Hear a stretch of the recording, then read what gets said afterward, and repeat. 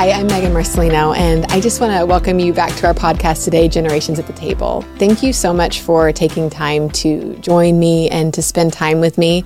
I'm really honored just to have an opportunity to speak and sow into your life. I don't take time for granted. In fact, I think time is one of the most important and valuable assets that we have, right? Because it can never be returned or redeemed. So the fact that you would take time to listen and let us pour into you today is really important. So I hope no matter where you find yourself, if you are in the car or you're at the gym or maybe you're at the kitchen sink or maybe you're getting ready in the morning. I know for me, a lot of times I listen to podcasts while I'm getting ready in the morning. I hope that you can hear my heart. Today, I want to talk to you about being in the middle and that perspective of what that's like. I mean, I have definitely been a girl in the middle. And when you're in that waiting period, I was thinking specifically about the Passover story. And we often celebrate Passover and like the celebration that happened, right? That they are released from Egypt. But do we think about the 10 plagues that it took to get them to that position? To the people who saw all the firstborn die, that they saw the flies and the blood and all of the fear that pressured them into position for their promise. We know the end of the story. So we look at it from a really different perspective than let's talk about the moms who were there and then they were pushed out and then they escape and it's a great victory, but then they're completely dependent upon God for the very food for their families. And as a mom, my kids are constantly hungry. We have he's not quite, he's 21 months old. And Matthew comes into the kitchen and he brings you a bowl and he says, food. And if you don't give him food immediately, or 5 minutes ago, he's crying and, like throwing himself on the floor and it's super dramatic, right? And he just had food an hour ago. So I can only imagine being in the desert and not knowing how I was going to meet the needs of my family. So to me, that was like a tremendous middle. And then we think about crossing over into the promised land when the children of Israel crossed into the Jordan. And it's like, they didn't just walk over and set up tents and say, hey, here we are. They had to first dispossess the land in order to inhabit it, to possess it. And it's just, we know the end of the story. We know that eventually they enter into the promised land and there's a lot of battles, but that they take possession. But can you imagine being on the other side? It's been 40 years of waiting, 40 years of feeling like you're in the middle, 40 years of this massive transition of, is this what I signed up for? And so I just want to remind you today that there is a heavenly perspective and there is a future perspective to your situation, but you're not seeing it right now. And this pressure is positioning you. And it really does position you for God to move in a miraculous way. But you don't get a miracle when things aren't hard and when things aren't trying and when things aren't, pushing you to where God wants you to be. I was trying to think of kind of a personal story that I could share of being in the middle. And I'm in some middles right now. But I'm like, I don't really think I can talk about those details quite yet. And I haven't seen the miraculous unfold in all of them. But one middle that I really went through was when Paul and I sold our last house. And I remember clearly where we were. We were on a flight. We had landed and I got a call. We had been waiting for our house to sell. And I got a call from a realtor saying she was representing a buyer and they wanted to make an offer. And everything just fell into place from there. But it was kind of rocky. She was buying the house as a kind of almost like a for sale by owner situation. We weren't for sale by owner, but she wasn't really fully represented. It was just complicated. And everything that could go wrong did seem to go wrong. But we immediately start looking for another house and we go into a neighborhood where we know we want to live and we look at all the houses and it's options, but nothing felt like totally it. And we're getting ready to leave and the lady who manages the neighborhood approaches us and she says, I might have a rabbit in a hat for you. And we were like, what? And she proceeds to tell us about this house that is not for sale, but maybe for sale. And it had only sold 4 months earlier to a couple, but they're looking to sell again. And so we go in and see the house and I don't even remember walking through the house. I just remember being amazed at the view and the this and the that. And it was like, oh, this would be wonderful, but is it even for sale? Is it even available? And we didn't even pay attention to the details. We just walked out and said, this is what we want. This is it. Could God be this good for us? And we called the owner. And the house, again, it was not listed. They had literally just bought the house like 3 or 4 months earlier, were renovating it, decided they were going to get a divorce, and the house is up for sale. It was a second home for them. And we'll be right back. It's a new year, a new you. Have you ever wondered how to stay consistent with growing spiritually, but also win and achieve the goals that you have for yourself this year? Get your free download of Goals to Grow by visiting kurtlandry.com/goals to grow. It'll help you answer questions like, where do I start? How do I walk in the Spirit? And do I believe that I am more than a conqueror? Understanding Matthew 6:33 positions you for success in the year ahead. This is your focus for your kingdom call. The fruit of the Spirit is evidence of the covenant. Know how to allow Him to establish His covenant within you. Know how to cut off the lie that you will lack or that you're going to lose, and operate from your identity from a place of victory. Get your free download for Goals to Grow 2024 by visiting kurtlandry.com/goals to grow, or visit the show notes in this episode.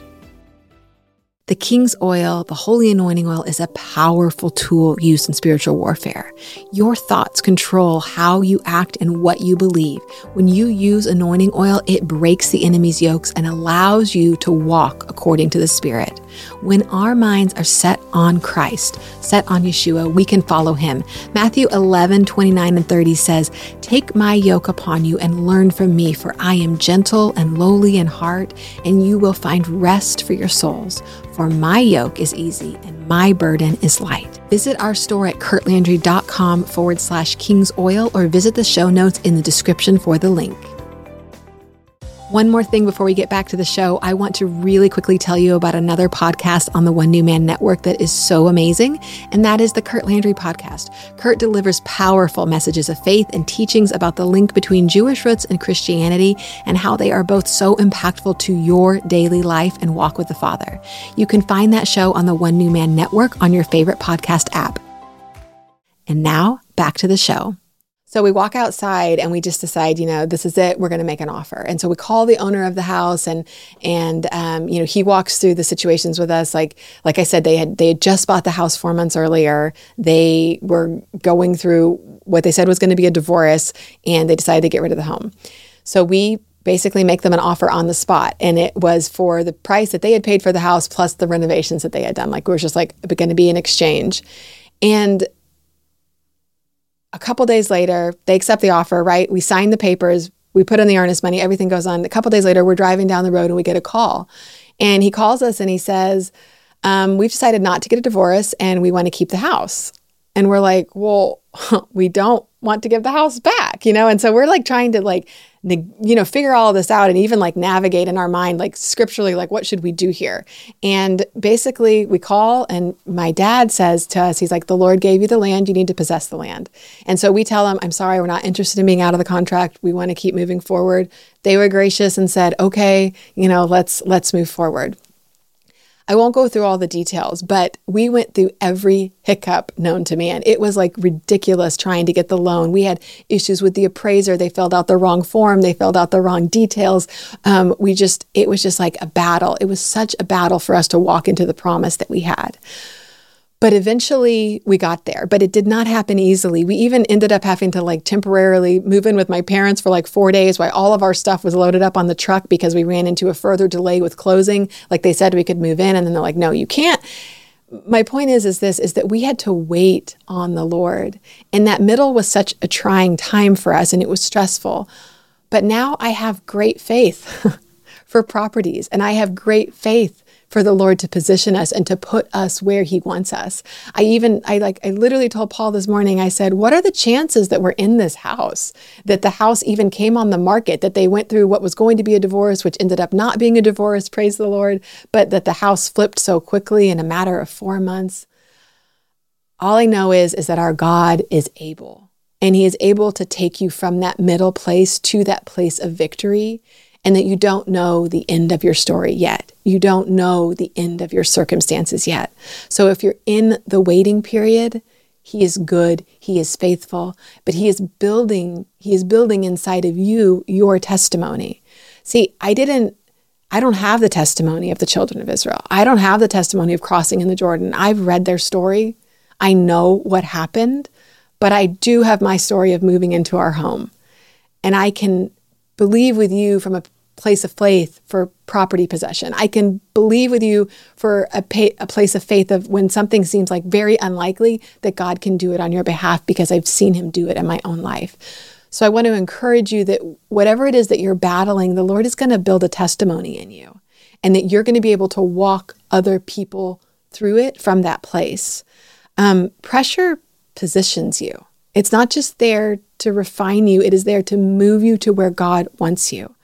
I'm walking through a situation in my life right now, and I realize that if everything was just perfect, if everything was just peachy keen, prospering, I probably wouldn't be making any moves towards transitioning that area of my life. I would just be like, okay, this is where God wants us. Because I think so many times we consider like blessings and abundance like a signature of God's approval and that we're right where he wants us. And while I do believe that is true, I also believe that sometimes when things get a little bit there's tension, it's because God is trying to get you uncomfortable because he wants to move you into that next place, and then he brings peace.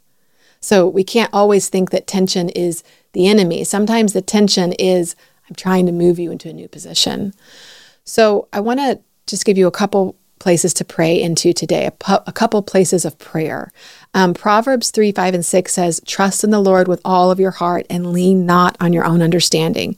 And in all of your ways acknowledge him, for he shall direct your paths. So we trust in the Lord when things are good, and we trust in the Lord when things are not so good. Lamentations 3:25 says, the Lord is good to those who wait for him, to the souls who seek him. So I want to remind you, the Lord is good in the midst of waiting. And finally, Proverbs 7:7 says, therefore I will look to the Lord. I will wait for the God of my salvation. My God will hear me. We have a promise that in the waiting, we can look to the Lord. So no matter where you find yourself today, maybe you're in our last episode, we talked about praying for the salvation of our husband or someone that we love in that waiting period. Maybe you're waiting for that. Maybe you're waiting for financial breakthrough. Maybe you're waiting for a healing miracle for yourself, for your child, for your parent. Regardless of what you're waiting, we look to the Lord and we dig into his word and we take root in that foundation. And that is the place that we stand firm in faith, believing that the pressure is positioning us. So my story about our house, you know what? It ended really happy. We're in our home now. We renovated it. The Lord provided. It all happened in his timing. But the pressure that we went through to get there has given me great faith to believe.